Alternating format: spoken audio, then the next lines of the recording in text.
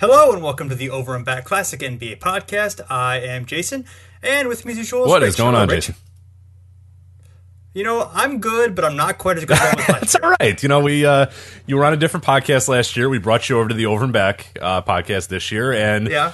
it's been fine, I guess. But you know, the season's ramping up again, and it might be time for you to explore some other options. I'm just saying, you know, or you could let me go too. You could just keep this if you want, but Okay. Fair enough. I mean, the only one of us, this podcast is only big enough for one of us. clearly, obviously. yes, yeah, it's So, that's the thing. Yeah. the Over and Back right. podcast explodes here on cue the saxophone music and Right. That's us being nerds. Okay, that's us being wrestling nerds. All right, we'll move on. Yeah.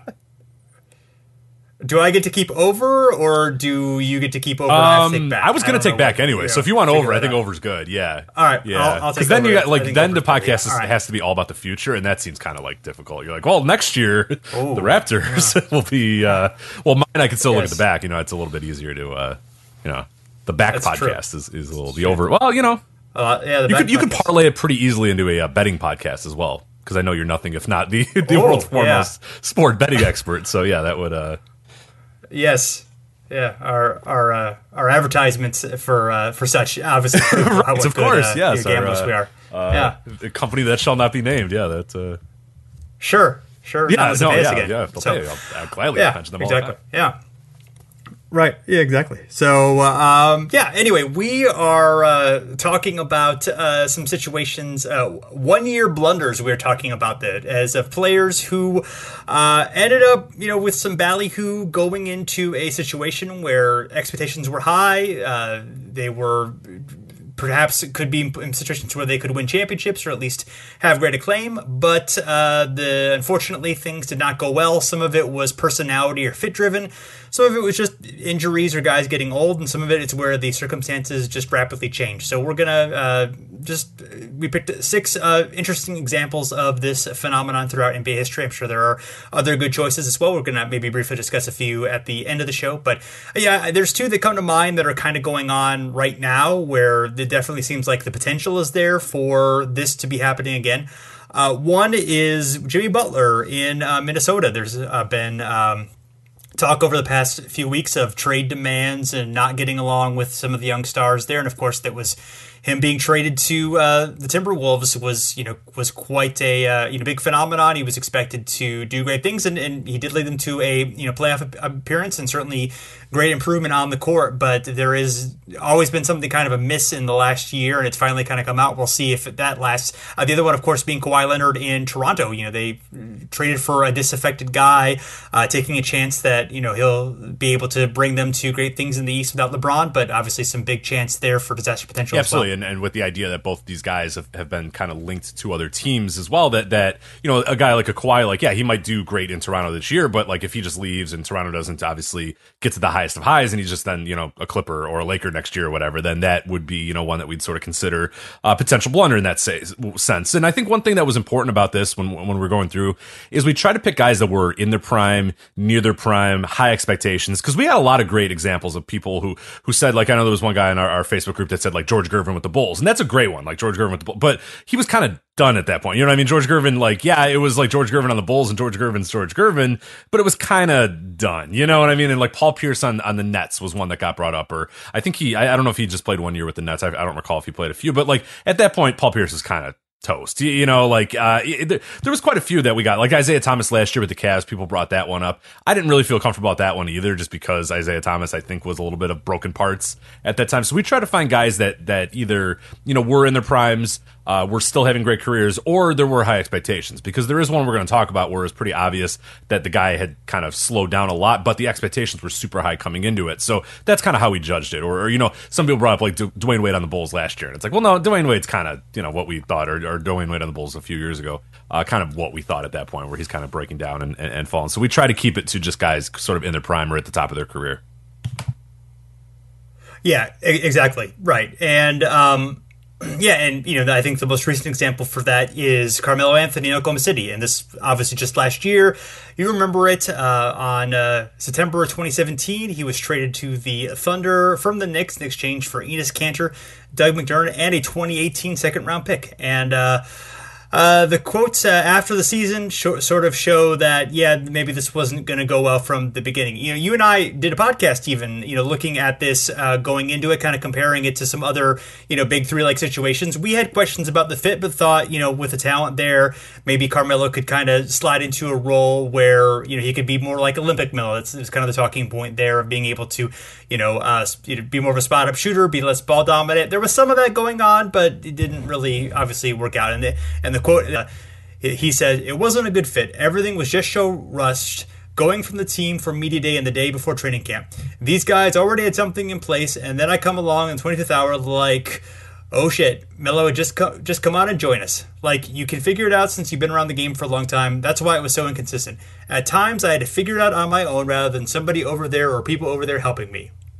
Yeah, so not a great start. I mean, those came out, of course, after the season, but we'll discuss some quotes that happened during the season. But it was a lot of catch-22 stuff. Oh yeah, afterwards. But yeah, and again, like September 25th, 2017 is when he comes to the team. I mean, that is pretty late in the process. Things are going on. Guys have already kind of got familiar with each other, and he comes in. They had already acquired Paul George at this point, and then Anthony was, as you said, like that third piece of this quote big three or whatever that was going to fit with all these other guys who had really largely been together for quite a while, with the exception of Paul George. But yeah, it didn't obviously did not work out great from the beginning, and seemed like it was kind of doomed from the start. Yeah, for sure. So we decided we would just pick 5 memorable quotes and memorable in quotes games rather than recapping this event that of course just happened fairly recently. So first one we picked was December 16th, 2017. His first game back against the Knicks, first game back in New York is a fact. Carmelo had the rare exact 0 game score against his former team. 12 points on 5 of 18 shooting and had 5 personal fouls for good measure. Michael Beasley, his quote after the game, after a Knicks win, "You got to beat the best to be the best. He's one of the best of our era," which, I guess is true. It's kind of a, to beat the man, you got to beat the man kind of quote from it is, Michael yeah. Beasley there. So, yeah. He's not like totally wrong. Like, yeah, he is the one of the best of the era, but like, it doesn't like just happen forever. You know what I mean? Like, you can't beat like, it's like, yeah, at a certain point, like beating Carmelo no longer means the same thing that it meant 10 years ago. That's kind of one of the issues there. Like, if you beat Dwayne Wade in the Heat, it's not like, oh, that's a world champion right there. You beat him. You've shown. It's like, well, I mean, yeah, kind of. Yes, Dwayne Wade is good and he is accomplished, but like, yeah, it's 2018. Like, this isn't the same Dwayne Wade, so but I don't know. Yeah, it's Beasley, so it is what it is. Sure. Yeah. Well, with Melo, the thing is, like, how close was he at his best to being like the best player in the league? Like, he maybe was a top 5 player at a certain point. I'm like not even 100% sure. Right. I've always been kind of down overall on Carmelo, so I'm probably a bad judge of it, because I think there are probably people that would say that. I don't think anybody would ever say at any point he was the best. You know what I mean? Like, because he played, obviously, alongside LeBron, and it's pretty much impossible to make an argument that at any point he was better than LeBron. But I think there are people that would probably put him very comfortably top 5, and maybe a few of those years. I know there was obviously the one Knicks year where he really put everything together, and the team was actually pretty good as well, that people might put him, even in that upper echelon top 3 or whatever. To me, I think, yeah, there were probably some years where he was top 5. I feel like he did get kind of passed up. Maybe I don't know. The exact timeline is tough, but I mean, those first few years in Denver, I think he was kind of growing and becoming one of those top 5 guys, and I think even the last few years in Denver, he was there. Then Knicks, he popped up a little bit here and there, but yeah, for me, I've always been kind of so on his game, so I don't know that I would ever put him like unequivocally top 5 or whatever. But I think there's probably some years where he absolutely was. Yeah, I definitely like. Yeah, you could definitely make a case like there are years where he may be one of the top 5 guys. But yeah, it clearly there was never ever a conversation that was anywhere reasonable. Like, oh yeah, Carmelo Anthony is the best player in the league. That was never like a legitimate thing. So if Beasley were saying that about LeBron, that would make a little bit of sense. Carmelo, it's just, I guess, more just being nice. Sure, it's not, right. It's not Ric Flair. It's more like Jeff Jarrett, Ronnie Garvin. Yeah, no. Yeah, Ronnie Garvin. Yeah, it's not Ronnie Garvin. Hey, Garvin, stop. It's a heck of a move. So next we have March 10th, 2018, against the Spurs. Carmelo only had 2 points on 1 of 7 shooting, 32 minutes. Thunder did win this game, but it was a historically bad game for Anthony standards. Only 3 times in his career before this he had been held less than 5 points despite playing 30 or more minutes.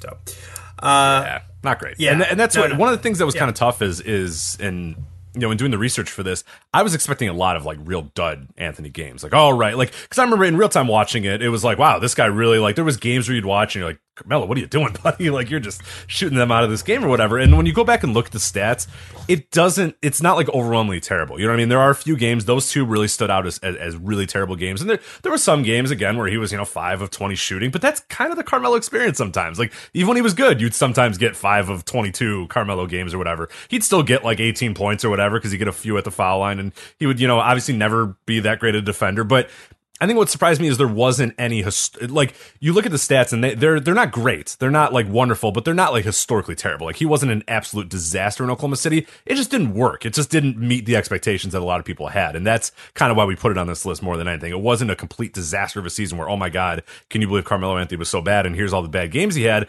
It just didn't work. You know what I mean? It was just it never kind of clicked with him there. And he's the first to admit it as well. Sure. Yeah. The just for reference sake, he averages 16.2 points per game, which is down from 22.4. True shooting percentage, he was down as well from 53% to just over 50%. And box score plus minus, he was previous year he was negative 0.7, and last year 2018 he was negative 3.8. So those are not great indicators. No. I mean, yeah, he wasn't good. Like, no doubt he was not good.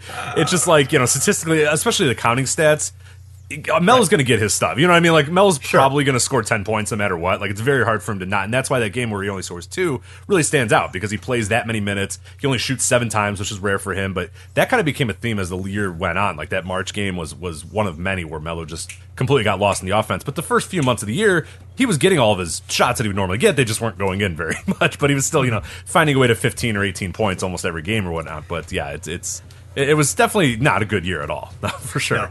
His assist percentage went from 14.5 to 6.5. Yeah, that's not ideal. I think there was one point, and I tried to see if it held through the entire season, but I remember there was some point where he had like some ungodly high usage percentage with an ungodly low assist percentage. It was like far and away the worst ever in that stat that year. But I think something happened towards the end of the year where he did not actually meet that mark or whatever. So congratulations, I guess. Mm-hmm. So some of the interesting Carmelo Anthony quotes early on in the year when the team was struggling a bit, they got off to kind of a rough start before ending up with a pretty good record. Nobody's moping around. Nobody's frustrated. I think guys are angry. I think guys are pissed. That just comes from your competitive nature and wanting to win games. We're fine, man. It's on us to figure out how to be consistent. That's our biggest downfall now. We're not a consistent team, which is obviously a boring thing to say.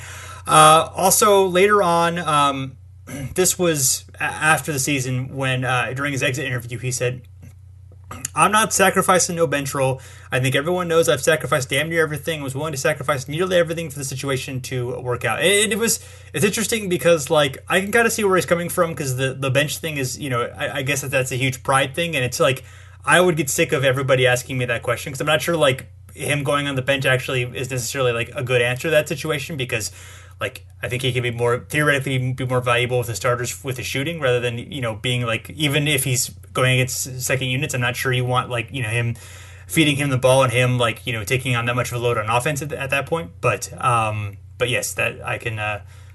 Nevertheless, it was not a great indicator for him. Yeah, and unfortunately, the same things are kind of going on right now in Houston, where he comes to Houston and immediately the first question is, "Hey, are you going to go to the bench?" And I get it. Like, I think there's this idea, and a lot of times there are players in NBA history where people bring them up, like that this guy would be so much better if he just came off the bench because he can just do everything he wants to do. Like, but that idea is kind of dumb, because it's not like you said, they don't want to just like, all right, well, it's time for the bench to come in, so everybody just pass to Carmelo and stand around and watch him. Like, you don't really want that either. Like, that's not a solution. That's just hiding the problem and putting it in the last half of the first quarter and the middle of the second quarter. Like, that's not really a solution though. Just say, hey, Melo, just grab the ball every time you're in, just shoot every single time you want, because we don't care, because it's our second unit. Like, no, you want to also have the second unit play similar to how the first. So yeah, there's some fallacies in there where it's just the idea that, hey, Carmelo can just do whatever he wants in the second unit and that'll be great. Like, yeah, I don't know that necessarily works out, exactly how people maybe envision it in their heads. Sure. And then I think what really sums it up is the thank you letter that he sent to Oklahoma City fans after officially signing with the Rockets. Some quotes there. He wanted nothing more than to make it work. he said, I know it was only one season, but from the time I arrived in OKC, I was greeted with so much love. And then in life, I've learned that things don't always turn out how you want, which I think if you have to say those things in a goodbye, thank you letter, it's an indication like, maybe that's, all those things are nice in and of themselves. But if you have to put your goodbye letter, then, maybe it's indication, maybe not the best fit. No, for sure not. And the problem is I think we might, we'll see, maybe having a similar conversation next year around the same time about the old Houston Rockets Carmelo experience. We'll see.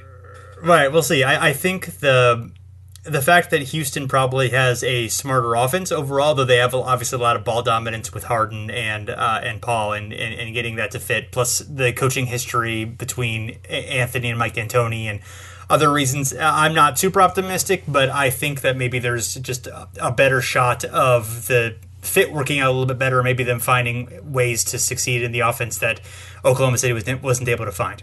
Right, and I think there's a better basketball culture around Houston as well with those guys. So yeah, I tend to think it probably will work better, and maybe this was a season where Carmelo had, the season in Oklahoma City had kind of a wake-up call and understood, okay, here's some things I have to change about my game and whatnot. We'll see. Yeah, we might have the same conversation at the same time next year, or we might say, oh wow, that OKC year was really the aberration, and otherwise he's kind of, thank God he was able to kind of transform his career, because I don't want Carmelo to be like out of the league. Like I would love for Carmelo to like hang around for another 5-6 years or whatever and kind of alter his game and be similar to Vince Carter types and those sort of guys that we're seeing right now. Like I love the idea of like guys that I watched growing up or whatever, like hanging around with, in the second chapters of their career, altering their games a little bit. Jason Terry likes, Vince Carter those sort of guys that I really enjoy. Dirk this year is of course going to be doing that a little bit more as well. Like I love that idea of guys sort of reinventing themselves and changing themselves as they go on. So I hope he's one of those that does it.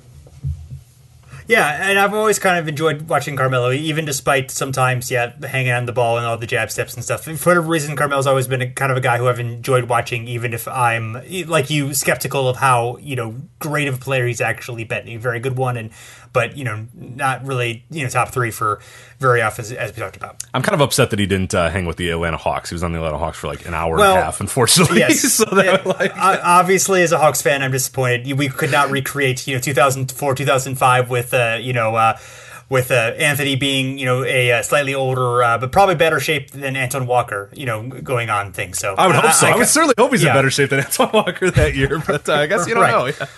Yeah, right. There you go. All right, we'll move on to our next one here. This is an infamous one here. Dwight Howard in Los Angeles, of course, with the Lakers. Before we do this, though, again, I feel like we have to kind of do this a lot, and I feel like every single offseason we have to do this. But Dwight Howard was very, very good. Like, really good for a lot of years. He's a surefire Hall of Famer, so let's stop having even a minute of a debate about that. So this is everything that he did before this trip to L.A., and he's had, some decent runs since this L.A. year, and this L.A. year wasn't all bad. We'll talk about the bad here in a bit, but it wasn't all bad. But before that season, 6 straight All-Star games. He had led the league in rebounds 4 years, blocks twice, and his accumulated win shares, they were 87.5 at this point. 87.5 win shares for Dwight at this time. That's just Orlando Dwight. Would have put him top 20 all-time among centers. Already, if he retired, after he didn't even go to LA, he just said, you know what, I'm just going to eat Skittles all day. I'm done with the basketball. This is stupid. He'd be top 20 all-time in centers. Right now, he's 9th. He's squeezed between Walt Bellamy and Bob Lanier. So, like, Dwight Howard, good. He's an idiot. He's a weirdo, and nobody likes his jokes. But he's good, and he's very good, and he's an all-time great. So, sorry. Like, I know it sucks because he's a dweeb, but he's an all-time great player. Yeah, nobody likes my jokes either, so... Yeah, exactly, right. Like, I make fart jokes, and nobody laughs either, so it's like, sure. I also eat way too much candy, and, so I in some ways, I empathize with Dwight Howard, and him and I are very similar on the basketball court too. I am also you're a locker room cancer, so it's true. I understand. We talked about it earlier. We really want to break this whole thing up. Yeah, that's why we're splitting up. Unfortunately, it's sad. Yeah. But together. Things had obviously gone south in Orlando after the trip to the finals in 2009. Howard and head coach Stan Van Gundy had butted heads, famously very, very the most awkward moment possibly in NBA history, where Stan Van Gundy's talking shit about Dwight Howard while sipping on a Diet Coke, I think it was. I forget what he was drinking. And then Dwight just like walks in. He's like, oh, hey Dwight, what's up? And like, hey, how's it going? And like they just laugh, and every reporter's just like, oh no, like what do we do? How do we get out here? But anyway, he had many times been requesting a trade from the team. He had ready to move on. During the 2012 offseason, Howard had an uneven season that year. He missed a huge chunk of games due to back injuries. He requested the Magic trade him at the end during that offseason. He wanted to go to the Nets. The Nets had just at this season relocated to Brooklyn. He really, really wanted to go to Brooklyn. He really wanted to be a Net. Who doesn't want to be a Brooklyn Net, to be honest? I mean, especially now that you look at it now. I mean, people are just clamoring to be Brooklyn Nets. He intended to become a free agent at the end of the season, because he still had 1 year on his contract. So at the end of the 2013 season, he was going to be a free agent. And he basically said that, he was just going to leave. He was not going to re-sign with Orlando, so they might as well just trade him right now. Orlando traded him, not to the Brooklyn Nets, but to the Los Angeles Lakers. This is a team, the Lakers team at this point, flush with talent. They had Kobe Bryant, Paul Gasol, Metta World Peace, Steve Nash, and now Dwight Howard. So that's a hell of a lineup right there. People forget, I think, about this trade as well. This was a nuts trade, too. There was a ton of players that moved, a bunch of different teams. The deal also involved the Philadelphia 76ers and the Denver Nuggets. Some of these had big ramifications as well. The Lakers got Chris Duhon and Earl Clark. The Magic got Josh McRoberts, Christian Iyengar. Remember Christian Iyengar? You probably don't. Slightly, but yes. I remember Christian Iyengar. I don't know the name. Yeah. Maurice Harkless, Mo Harkless, Nikola Vucevic, Aaron Aflalo, Al Harrington, and draft picks. So the Magic got quite a lot from that. Philadelphia received Jason Richardson and the corpse of Andrew Bynum, and Denver received Andre Iguodala. So it worked pretty well for Denver. People didn't know it was the corpse of Andrew Bynum yet, though. People still thought he was going to be good. Oh, that's true. He was still a human being at that point. Yeah, he still was actually part human, so as opposed to a pile of bones. So that's good to know. So expectations were obviously high, because I said that's Kobe, Paul Gasol, Metta World Peace, Steve Nash, and now Howard. I mean, that's obviously a team that had just won a title a few years ago. They're adding Steve Nash, one of the best point guards in the league, even though he had gotten older, but he still had some, what felt like something left in him. And then Dwight Howard, who we just mentioned his credentials right there. I mean, they were going to be good. Donnie Walsh, who had just recently re-upped with the Pacers to become their president, said, I think they will be good. So he kept it nice and short. Kobe Bryant on Facebook posted immediately after the trade, well, it looks like Superman has found a home. The Lakers have landed a piece that will hopefully carry the franchise long after I'm gone. I've spoken to Dwight Howard, and we are locked and loaded to hopefully bring back the title. So expectations were sky high. Things were pretty untenable, even at the time, even at the beginning. Dwight Howard's quote immediately following the trade, I found this pretty interesting, and I don't remember this happening at the time. He says, right now, it's about today, and today is the day that I'm here with the Lakers. And that's the only thing that matters. Whatever happens a year from now, we'll wait until that time. But right now, it's all about me starting fresh. I don't like that. You know what I mean? If I just acquire you and you're like, well, today is today, and I'm with the Lakers. We'll see about later. But, that's probably an untenable quote from the beginning, and maybe peeked into a little bit of what was going on. And obviously with Kobe Bryant being Kobe and Dwight having the temperament that he had, it seemed like it might have been an issue, but it felt like Kobe was so good at that point, and Dwight was so good, and Steve Nash was so good that they were going to make this work no matter what, even with Gasol and Metta World Peace. They had the infamous Sports Illustrated cover, the Now This Is Going to Be Fun, showing Howard and Nash in their new Lakers uniforms. Spoiler alert, it was not fun. It was not fun at all. No, after not so fun. They lost their first 8 games in preseason, and they started 1-4 in the regular season. Head coach Mike Brown was fired. Bernie Bickerstaff assumed interim duties, and then former Phoenix Suns coach Mike D'Antoni was brought in to be the full-time coach. I mean, hey, he worked with Nash. It's Mike D'Antoni. This will be great. It didn't really go that much better. They began the season 15-21. This is their worst start since 1994, so it's quite a while there. January 24, 2013, Los Angeles Times, Bill Plaschke. His headline is, Dwight Howard is at the center of the Lakers issue. And this is kind of a little excerpt from that. He says, one night he's going 31-16. The next night he's taking 5 shots in 30 minutes. Some nights he fills the lane and alters every shot. Other nights you can watch an entire half without knowing he's there. He entertains the media before games in the locker room, but his teammates wonder about the seriousness of his preparation. He often plays with a childlike joy, but he plays on a team whose 5-ring leader has angrily instructed them to put on their big boy pants. If there has been a flame extinguished, it happened in a Memphis locker room this week when Bryant challenged his heir by wondering if Howard found it difficult to play with him. Howard reportedly did not stand up to Bryant and seemed despondent afterwards, and that's no sign of a future Lakers leader. So Kobe's not happy, Dwight's not happy, the Lakers are bad. Things aren't going well here. This is not going well in LA at all. Yeah, no, definitely not going well. And the expectations were so high to begin with. I mean, there were people who were talking about them like maybe competing to win 70 games and, being up there with Miami in terms of, being one of the great teams in the league. So, yeah, I think people, underestimating, first of all, the chemistry issues, second of all, the serious back issues that Howard had, and what happened with Steve Nash as well, basically missing most of the season, all that stuff just piled on and was pretty, added up to, what ended up being, a fairly disastrous year considering expectations. Absolutely. And yeah, the Nash, we should of course note that, yeah, Nash had a ton of injuries as well, back issues as well, so he missed a majority of the season. It was pretty much a non-factor, and a lot of the Lakers seemed to get old really quick. Like Metta World Peace was kind of on his last leg and getting pretty old, and even Kobe was starting to show some signs of kind of slowing down a little bit. But regardless, throughout the season, Howard, he was upset he was not getting the ball enough, and he felt that Kobe Bryant was shooting too much. That is probably likely, both of those things. One night, Howard said he needed to bring it and dominate in more ways than just scoring. The next day, he had 2 points and 4 rebounds in just 14 minutes. Then he sat out the rest of the game after aggravating his shoulder injury.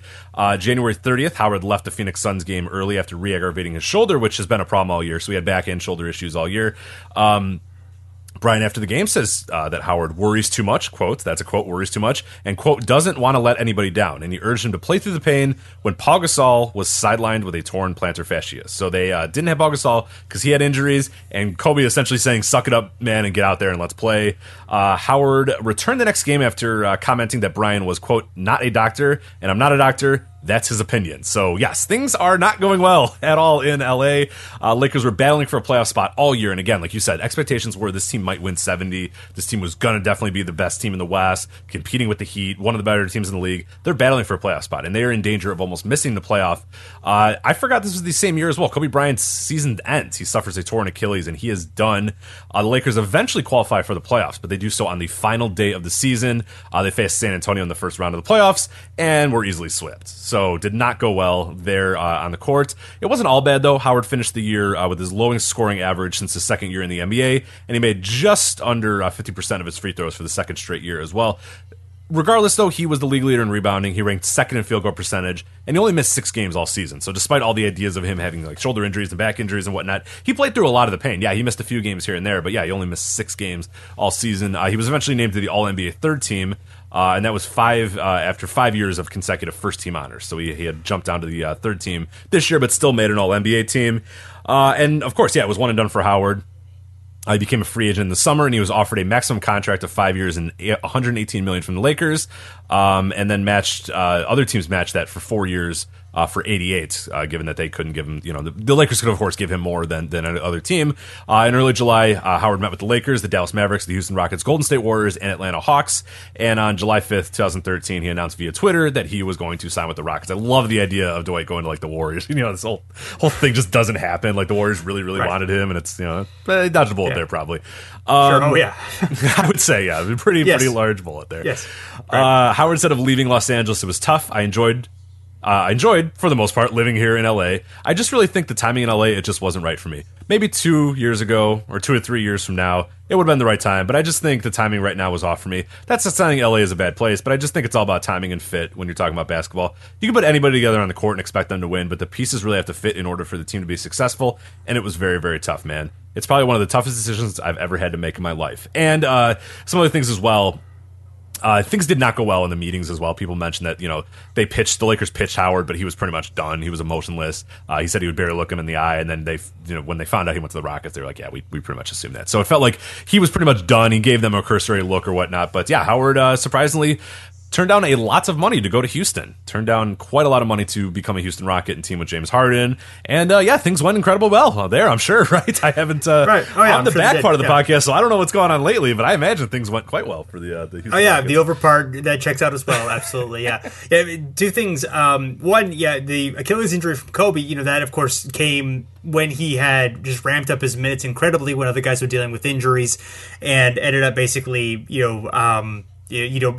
breaking himself to the point, of exhaustion and of fatigue and of, injuring himself and that really was the kind of the career turning injury. He was really awesome that season and then, was never the same player, unfortunately, after that.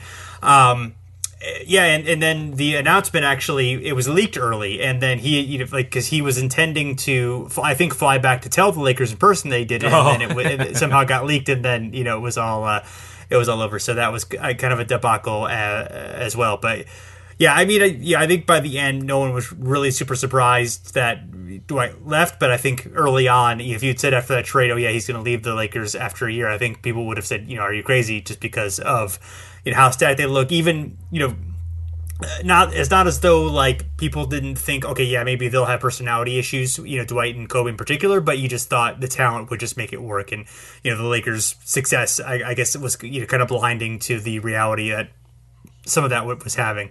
But yeah, so I guess now we're going to go to Dwight Howard in Atlanta, and then Dwight Howard in Charlotte. No, wait, the rest of this podcast is just Dwight Howard. Yeah. We can Dwight Howard in. Why am I blanking on what? I don't even remember what team he's on right now. Wizards. The Wizards. Oh, yeah. Yes. Oh, we are definitely doing it. Oh, my God. That's not going to work at all. Yeah. John Wall. Jesus no. Christ. I mean, so, Dwight's, I think Dwight's too far past his prime to be on the anymore. That's true. Right. You're right. We're going to do something special, though. You never know. So next we are going to go dive back into the 70s with Tiny Archibald joining the New York Nets. This was their last year in New York before they headed to New Jersey. And Archibald, he'd already been a big star for the Royals and Kings franchise since 1971, but had only made the playoffs once in 6 years. And in 1973, he led the league in points per game and assists per game with 34 and 11.4. He's usually credited as the first to do this, although Oscar Robertson actually did it as well back in, I think, 68 or 69. This was back when the credited leaders were in totals and not averages. So, and people have not gone back to correct the record. But if you check out Basketball Reference, you will find that is the case. So, anyway, Archibald had just turned 28, and on September 10th, 1976, he was traded to the Nets for Jim Eakins, Brian Taylor, and 2 future first-round picks that ended up being Otis Birdsong and Phil Ford. The Nets had just come over from the ABA into the NBA. The merger had happened. They were coming off an ABA championship, and looked like with Tiny A and Dr. J, as they were being called, it looked like they could contend for another title, even with some loss of depth. And we'll kind of compare the two teams in just a little bit. Archibald later was quoted as saying, I came from Kansas City to Long Island. It was great coming to New York. I thought I was going to play with Irving. I was ecstatic about the trade, and this was a homecoming for him. He bought his mother a house close to Nassau Coliseum so she could watch him play nightly. He'd grown up in New York, so, homegrown guy coming back home, looking like, they're going to be a marquee team. Unfortunately, things did not work out so well, because on October 20th, 1976, just 50 days after the trade for Archibald, the day before the season began, the Nets traded Irving to the 76ers for $3 million in cash to pay for some merger-related expenses. And it's really weird, because you would think that the Nets probably would not have acquired Archibald if they had had any idea that they couldn't afford Irving, but you would think like 2 months before that, they would have had some idea. Yeah, it's strange. Yeah, this is a weird one. I don't know. Yeah, it was, what would have happened that would have made it like, okay, now we actually have to trade this. Now we absolutely need this money. Like not like, a month ago, like you kind of knew the expenses were terrible, right? Like you knew that you probably were going to have an issue why did it have to be right now at this point to do it? So they had to pay the $3 million or expansion fee, and then they also had to pay the an extra $3 million for being in the Knicks territory, and I'm not sure if that was totally apparent when the merger happened, or if that became apparent a little that's later, possibly that he came in and the Knicks were like, what are you doing? Like, oh yeah, okay, all right, we'll make them pay $3 million, and then the Nets were like, oh yeah, no, we don't really have that money, so that it's so. Yeah, I don't know. There's some odd disconnect there. I'm not sure. Yeah, it's not the first time though, and it won't. It wasn't the last, of course, for NBA teams. We kind of now think of it like they're just flushed with cash and just unbelievable. But at these times, little things like this are especially in the 70s, NBA was a little tricky, especially former ABA teams too. Not exactly the most financially stable league in the history of. I just think to have such a unclear idea of your finances seems a little weird. But yeah, I'm not. They haven't really gotten better about that. So. No, well, through many, even though now they're owned by, very different people than they were then. It's kind of tradition for the Nets to just not kind of have any awareness of anything going on around them. So, yeah. So the Nets, if you look at the 76 team versus the 77 team, there were 7 players who played on both teams. From the 76 championship team, they lost Julius Irving, Brian Taylor, and Jim Eakins. They still had Rich Jones. They had Tim Bassett, Al Skinner, Kim Hughes. Not a whole, not a murderer's row here. And one thing, in addition to Archibald's injury, they also had John Williamson only played half the season with the team, so they had a lot of guys out. So theoretically, I think they could have had, if Archibald had been healthy and if they'd have had Irving, I think they would have definitely been a deep playoff contender, maybe a championship contender. But they had lost some of their depth. They'd added Jan Fren Bredikoff, who was pretty good young player, but they weren't exactly they still would have been a little bit tough. But I think they definitely would have been there. But Archibald had a foot injury after 34 games in the season that kept him out for the rest of the season. But when he was there, his performance actually was pretty good. 20.5 points per game, 7.5 assists per game, 52 true shooting, 2.2 box score plus minus. All were right around his numbers from the previous season. Unfortunately, things did not get better for Tiny.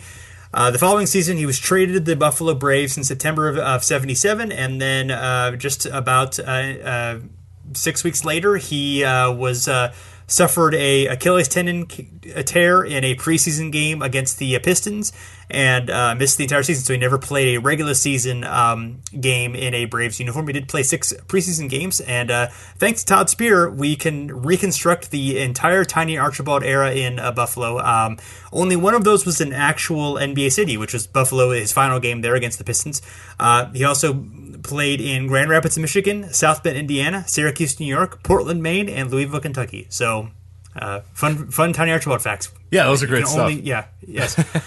And then later on, he ended up becoming part of the Clippers and Celtics franchise swap, which after struggling a bit early with some conditioning issues and then clashing with Celtics coach Bill Fitch, ended up carving a big role in the 81 championship team and for 5 seasons with the Celtics. In fact, he ended up making more all-star teams with the Celtics than he did with the Kings, which I found kind of fascinating.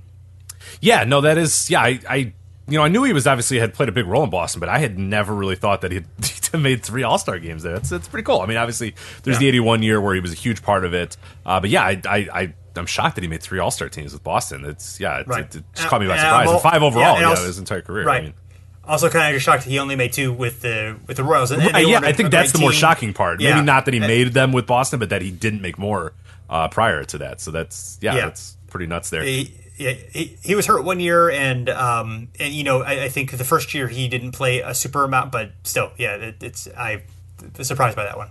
And the people that don't know, because you had mentioned it, and I think a lot of people listening probably do know this, but in case you don't, when you say the Clippers Celtics franchise swap, what are you referring to there? I think we know about that. We've talked about it before, but maybe if you're just jumping in there, you might not be like, wait, does Clippers and the Celtics swap franchises? Like, sort of, kind of. Yeah, right. Basically, yes. So the short answer to that question is the Celtics owner by that point was Irv Levin.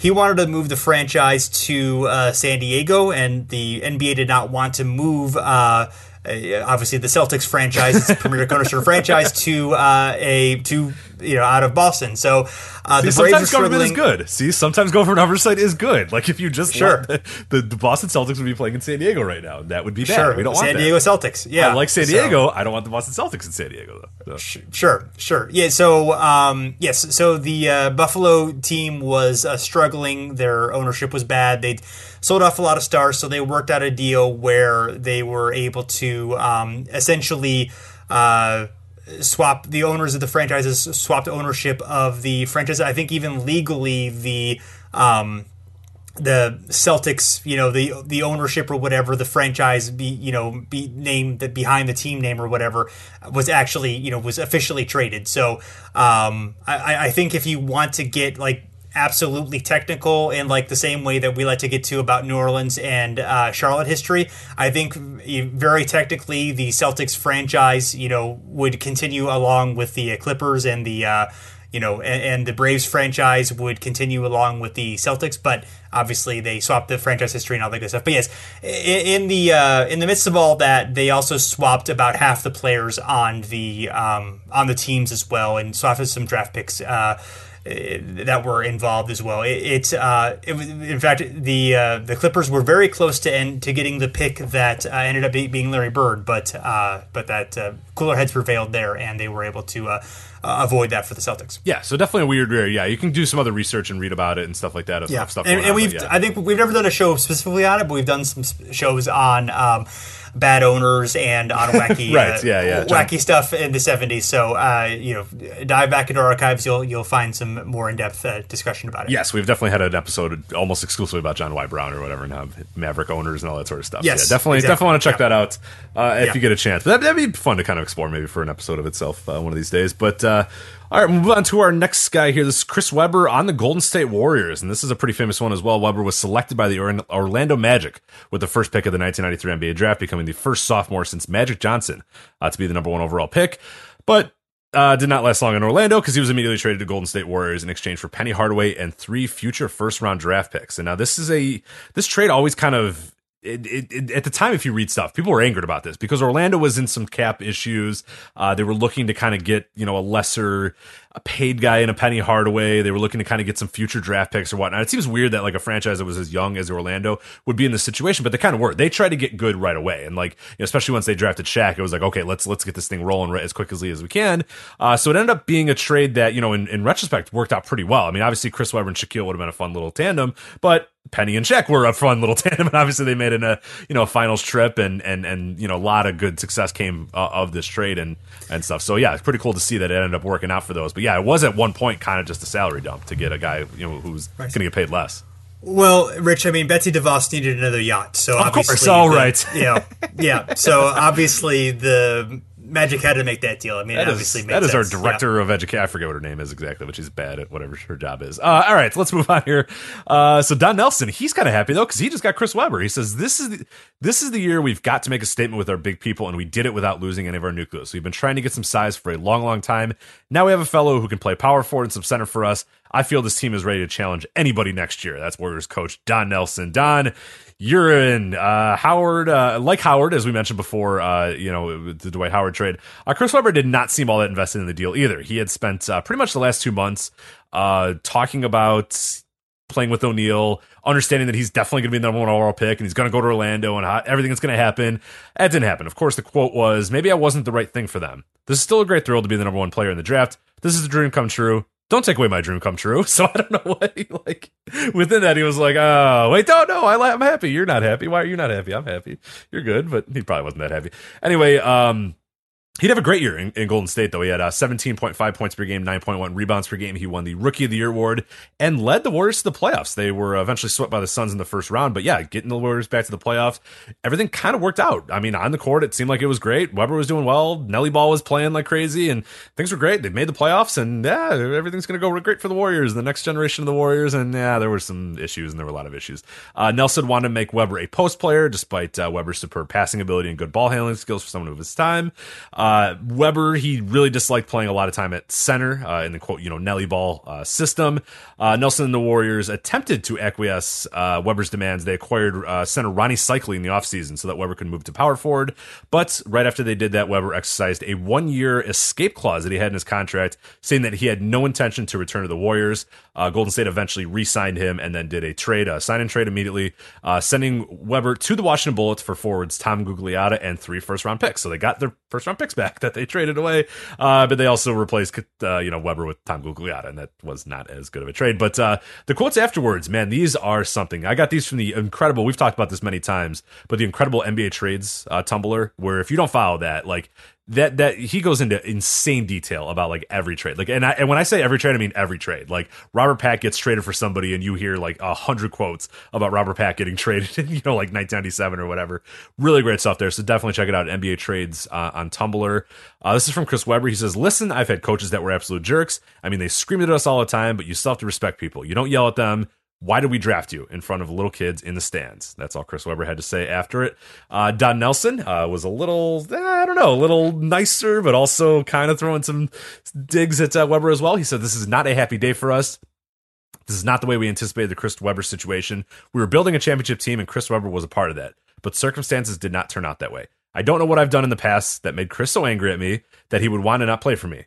I thought I was soft on Chris. I tried to love him. There were some major problems that I didn't know about. Weber said he wants to leave because of me. He says there's a problem between us. I wasn't tough at Chris at all. There were a few disagreements, but I've been tougher on other players. So, Nelly can't, he's trying to be nice, oh, I don't know, but also being like, hey, I wasn't really that bad. I mean, shit, if Weber thinks that's bad, he should see these other guys. So it was, it just did not work out. The Weber-Nelson thing did not work out, which kind of stunk because it looked like it was working on the court, and it was fun to see the Warriors kind of working their way towards relevance again, but did not work out. And Weber, of course, would go to Washington. That would have a few years of okay, and then he would move on to Sacramento. And that's where, of course, the big success of Chris Webber's career came. But at this point, definitely not a good start to Chris Webber's career. On the court, good. Production-wise, good. But yeah, of course, getting traded or leaving your original team 1 year in, definitely unique in this sense because he had the escape clause, but definitely in some ways a red flag for both Don Nelson and for Chris Webber at this point. But did not last very long in Golden State, though. Yeah, no, this was better on the court than I remember. I mean, they were a 50-win team. Yeah. First round exit, obviously not good, but this wasn't like a team with an immense amount of talent. I mean, they had Chris Mullin, but he was 30. They had Latrell Sprewell, who was, obviously young and had potential and, was pretty good. But, their other good players were Billy Owens and Avery Johnson and Victor Alexander. There wasn't like a... it wasn't like a super team. It was like a fairly good team, and yeah, I think the fact that it went that well with Weber, playing a role that he didn't really like or felt like fit him that well. And I'm not really sure, and necessarily, I mean, obviously, Nelly Ball kind of became the way of the future. I'm not necessarily sure it was the best for Weber at that point, but his I don't know, his stretchability was that strong. Although obviously his passing and so many other things that he did were really awesome. And obviously, the idea of small ball centers at the time not in vogue like it is today. But yeah, that's that's an interesting situation. It seems like there's just a real. It's more just a personality disconnect, and neither guy necessarily, unless there's obviously maybe just things they're not telling us. It doesn't. It seems more just like these guys just couldn't get on the same page or whatever, as opposed to any real genuine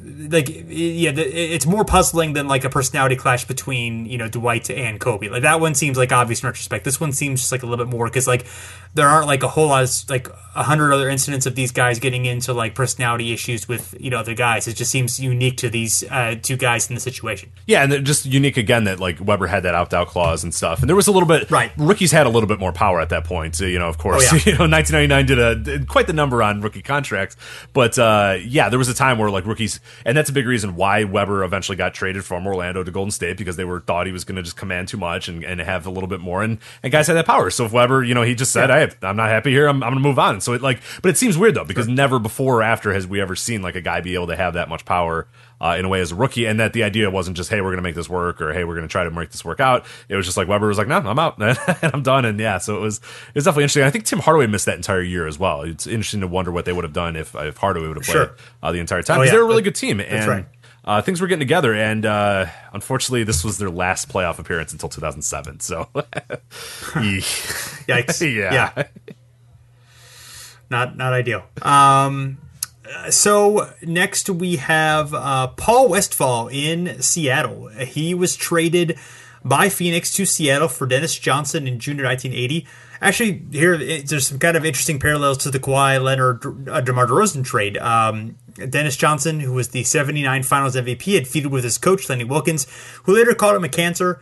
Westphal at this point was 29. He'd been an All-NBA 4 years in a row, including 3 times on the first team. So was an elite player during the time, obviously getting a bit older, getting close to 30. Dennis Johnson was 25, probably the best defensive guard in the league at that point, and had been All-NBA second team in 1980. So he was, entering his prime at this point. But and both these franchises had been perennial 50-win teams, and were kind of Western Conference right under the Lakers in terms of being title contenders. I mean they were both right there in potential of them, being able to battle the Lakers theoretically in a playoff series. Although it never really came to fruition for the team, despite having regular season success. They never really, neither one really seriously challenged the Lakers in any way. Although Phoenix continued to be successful with Johnson after this, more 50-win seasons. Seattle, not so lucky, unfortunately. No, yeah, they finished 34-48 that year. It was a year after Western Conference Finals appearance, and 2 years after a title, so that is not great at all. Gus Johnson held out for the season. Lonnie Shelton only played 14 games, and Westphal himself, he only played 36 games as well. So he averaged 16.7 points per game. That was down from 21.9 the year prior. He had a 51.7 true shooting percentage. That was down from 59.3. And then a negative 1.2 box plus minus, down from plus 2.4. So pretty much got worse across the board and played in less games, which is not a good recipe for success. No, not so good. Yeah, and there's a article from January of 1981 talking about Westphal, things not going well in Seattle. His quote is, "It hasn't been fun. Although it's been a frustrating several months, I'm not sorry I asked to be traded. Bad luck can happen anywhere." So he had actually asked to be traded from Phoenix as well. I'm not sure the circumstances behind that, because things had actually gone pretty well there, at least in terms of team success. Not clear on why he wanted to be traded on that. I couldn't really find anything more on that. He said that most of his frustrations at the time, he had a stress fracture of his right leg. He was out for 25 games between October 26th and December 22nd, and then he returned to face his former teammates. The Sonics, as you talked about earlier, dealing with Gus Williams being out, Lonnie Shelton not playing much. Two of probably their top 5 players who were out for either the entire season or most of the season. So they were only 6-7 since he come back, and and again he would only play 36 games in the season. However, the Sonics public relations staff was able to help get him the most votes of any Western Conference guard. So he started alongside George Gervin for the All-Star game, his 5th All-Star appearance, I believe his final one. Because things did not end well in Seattle, and really, he was not a particularly effective player for the rest of his career.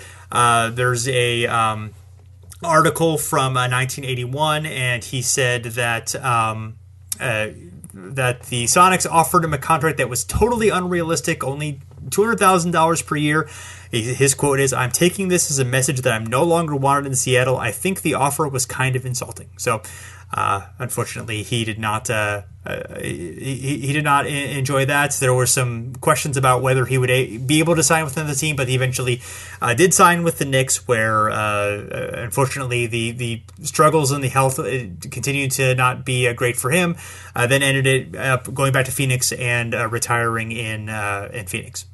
Yes, so that's kind of an unfortunate thing there, but yeah, I mean, all things considered, you were hoping that was going to work out a little bit better for every end there, especially Westphal in Seattle. It felt like that would be a good fit, but it just didn't. Yeah, it just did not work out, and his body kind of betrayed him at that point. And a guy who was once a really great player ended up just being kind of a guy, and it did kind of stink. So he's a guy again where, like, yeah, if you look back at it, you're like, well, Paul Westphal wasn't good, like, yeah, but yeah, the expectations were very high coming in there, especially with that Seattle team that was one of the best in the league at that point. Had just been off, as we said earlier, finals 2 years ago, and then Western Conference Finals the year prior. So yeah, the expectations were very high, and obviously those expectations were not even remotely close to met, and it's particularly with Westphal and the rest of his career, definitely not met whatsoever. Yeah, right. In retrospect, yeah, the age was, he was just at the age, but he'd been super healthy going into that year. Right. He'd played 81 or 82 games last 4 seasons. He'd had a lot of success there. It wasn't like it was inevitable that, things were going to go badly.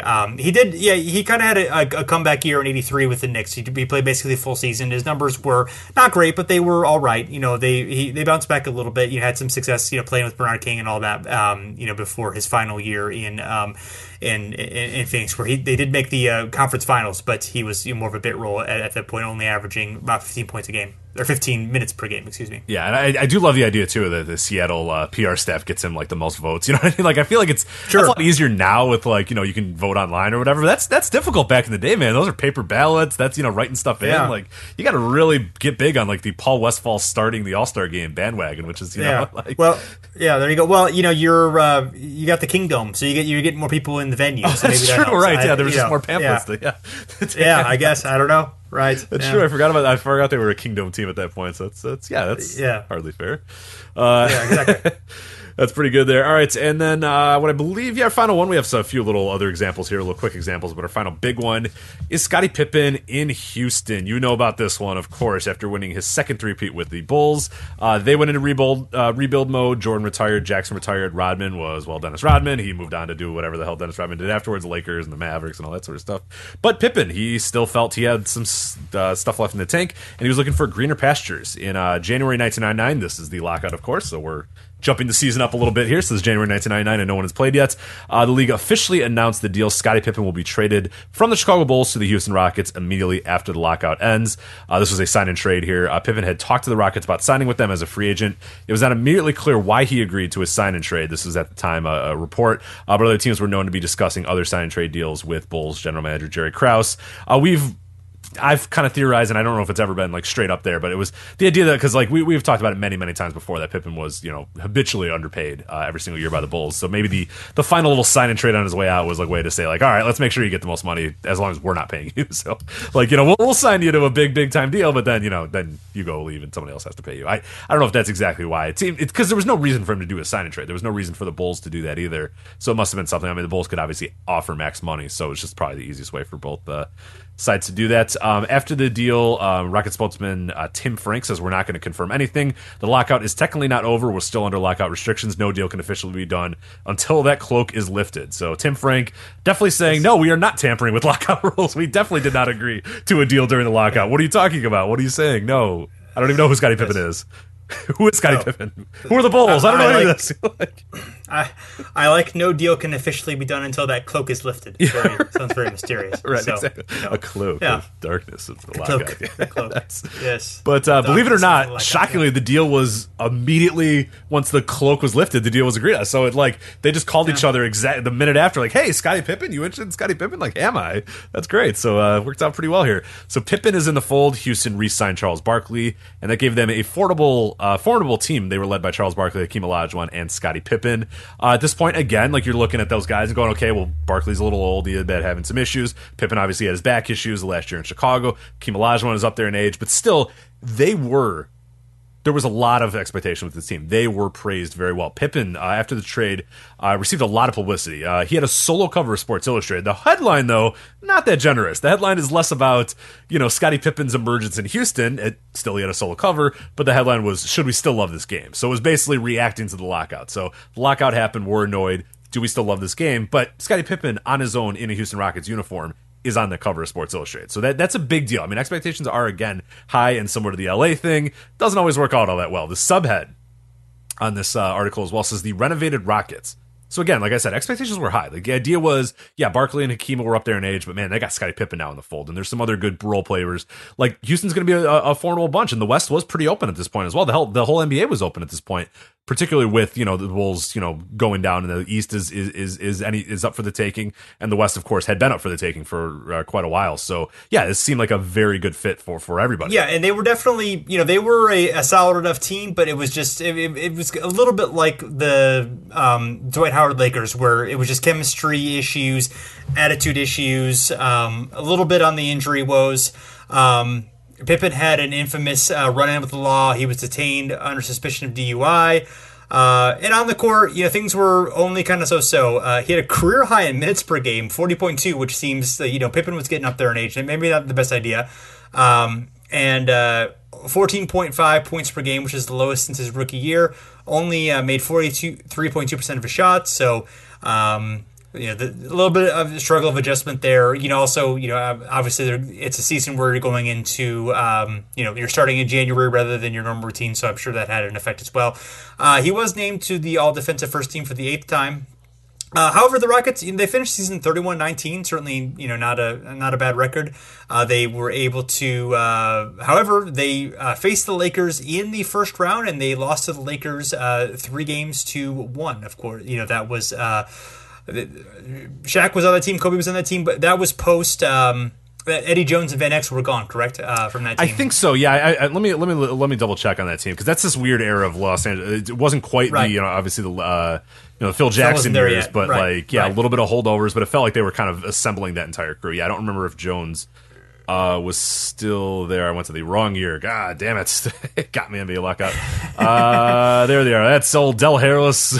Call Kurt Rambis coached this team. So I forgot he played a little bit. Yeah, so this was the Glenn Rice. So Shaquille O'Neal, Kobe Bryant, Glenn Rice, Eddie Jones, Rick Fox, Eldon Campbell team. So Campbell's on his way out. Gone, but not yet Eddie Jones. Yeah, Eddie Jones is on his way out. Glenn Rice would, of course, hang around for another year or so. But yeah, so you get most of the team, but yeah, you get some little holdovers here and there as well. But yeah, for the base of it, Derek Fisher's in the fold, Tyronn Lue's in the fold, Robert Horry's in the fold. Like a lot of the big guys are there. They're just not quite. Ruben Patterson, the Kobe stopper, was learning all he could about how to stop Kobe Bryant at this point as well. Sure.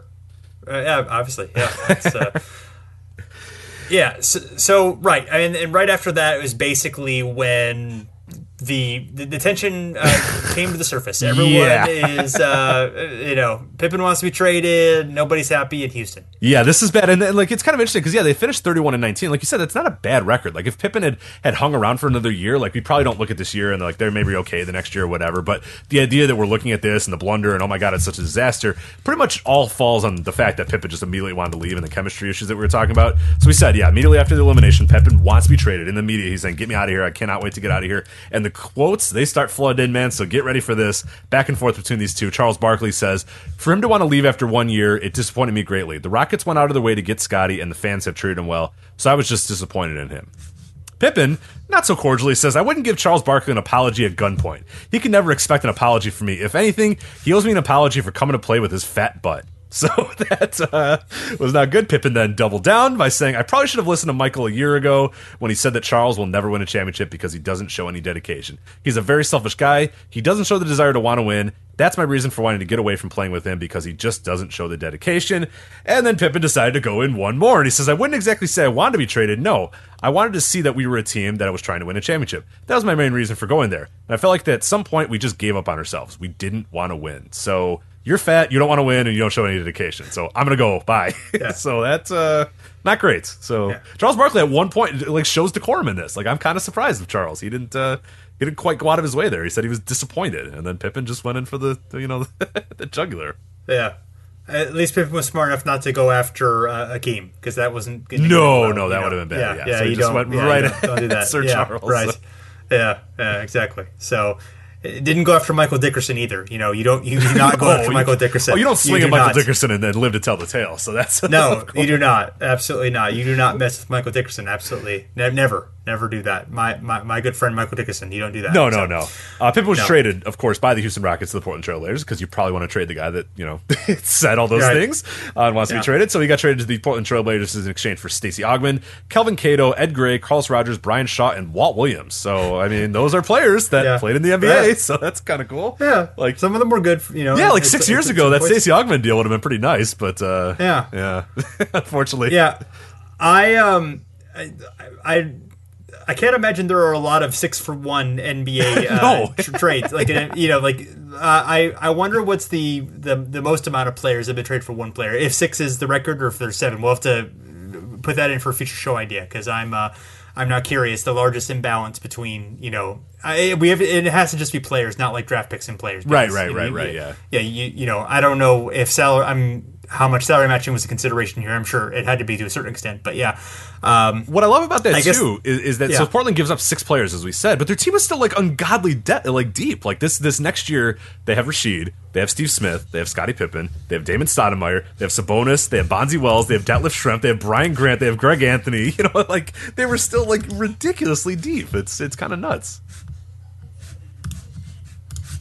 Yeah, the Rockets, they were not much better they were actually significantly worse the next year, 34 and 40. Yeah, I'm just trying to see who of those players actually continued to be on the so Stacey Augmon went right back to the Trailblazers, so that didn't work out very well. So the one guy that we said was great, he got waived 10 days later by the Rockets, and guess who re-signed him? The Portland Trailblazers. Right. Kelvin Cato ended up, had some good years with the Rockets. Carlos Rogers stuck around.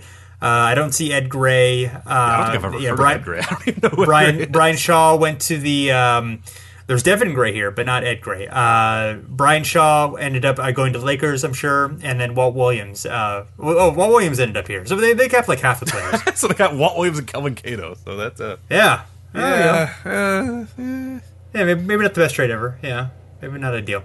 Why would you keep Stacey? Why would you just release Stacey Augmon? What are you doing? Maybe probably just make the money work. They didn't need him. Probably not. Yeah, you know.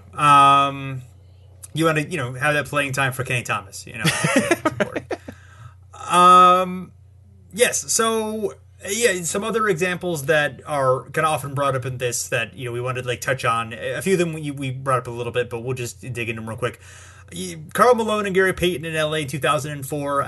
This was brought up a lot, but those two guys obviously were close to the end of their careers, although Malone was still a pretty awesome player even at age 40, and Payton was still really good too. And also the team, like, they made the finals, and they weren't that far from winning a championship. I feel like that was kind of a debacle, but in terms of like the they basically met the expectations that, or came close to meeting the expectations that they would have had. It wasn't like they didn't really feel on the court. It was just all the circus and everything around the court. That was the issue there. Right, yeah. And had they not, blown the finals to a team that everybody kind of assumed was like, oh, the scrappy Pistons team or whatever, which we talk about this as well. Like, that was a really great team with like really great players. So the idea that it was like, oh, this ragtag bunch of guys who were no good, they're like these okay players, like there wasn't any stars. Like, no, Rasheed Wallace was a star. Like, Chauncey Billups was a star. Like, there were stars on that team, but that sort of fueled the narrative a little bit too. It didn't help that Kobe and Shaq wanted to kill each other and Phil was kind of over everything as well. So yeah, there was a lot of circumstances that led to that. Not necessarily a blame on Karl and Peyton, even though there may have been some chemistry issues with those guys, but still, like, I think there was so much else going around that it was almost untenable from day one. Yeah, I know there was some fit issues with Peyton and not really fitting into the triangle and some issues there, but basically on the court, they achieved what was reasonable to expect of a team, coming, 2 games short of winning a championship or whatever. It's fairly good. The others, we talked about that a little bit. Dwayne Wade in Chicago, I think that's just a little bit too far removed from his prime to really have expectations of things, going well there. They certainly, maybe a playoff contender, but certainly not a championship one. Iverson in Detroit, again, I think that was one where that was an interesting wrinkle because of Iverson, going to this team that had, made 6 straight conference finals or what have you, and, we're looking for a shakeup there. So that I think that went worse than expected, but I don't think expectations should have been, particularly high in that case.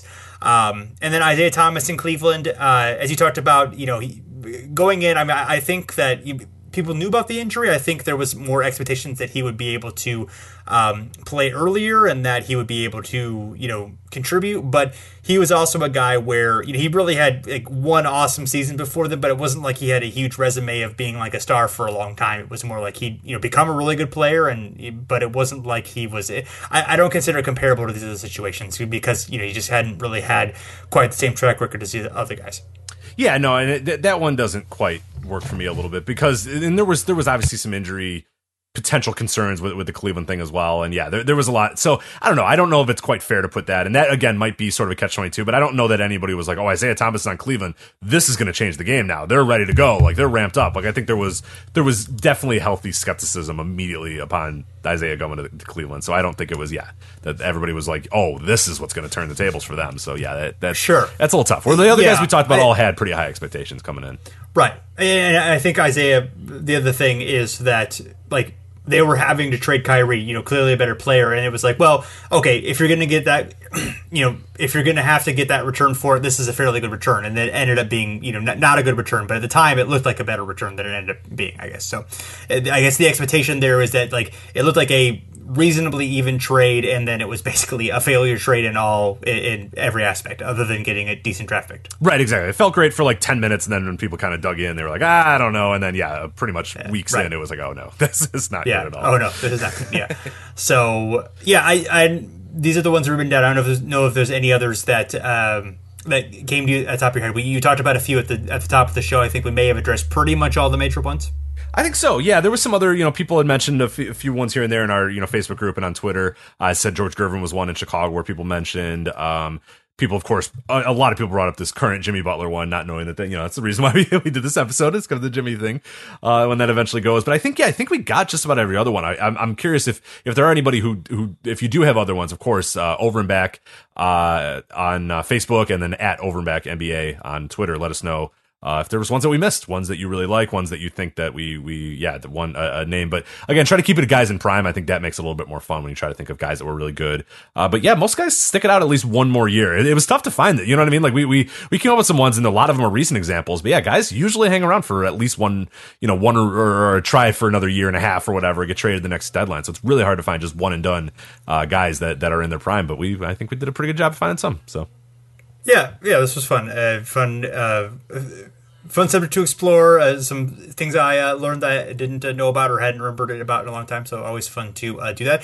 Hopefully listeners enjoyed it, and they can find us. Of course, you mentioned our Twitter and Facebook pages. You can also find us at The Step Back at fansided.com, and we've lots of other great stuff going on with the season ramping up. There's going to be season preview content. There's other good articles and podcasts going on there, so you should definitely check all that out. And you can also find us on iTunes, Stitcher, Tuned In, wherever you listen to your podcast. We are there. We appreciate ratings and reviews. It makes us feel better about ourselves, and that's obviously very important. So thanks everyone for checking us out, and we're back again soon.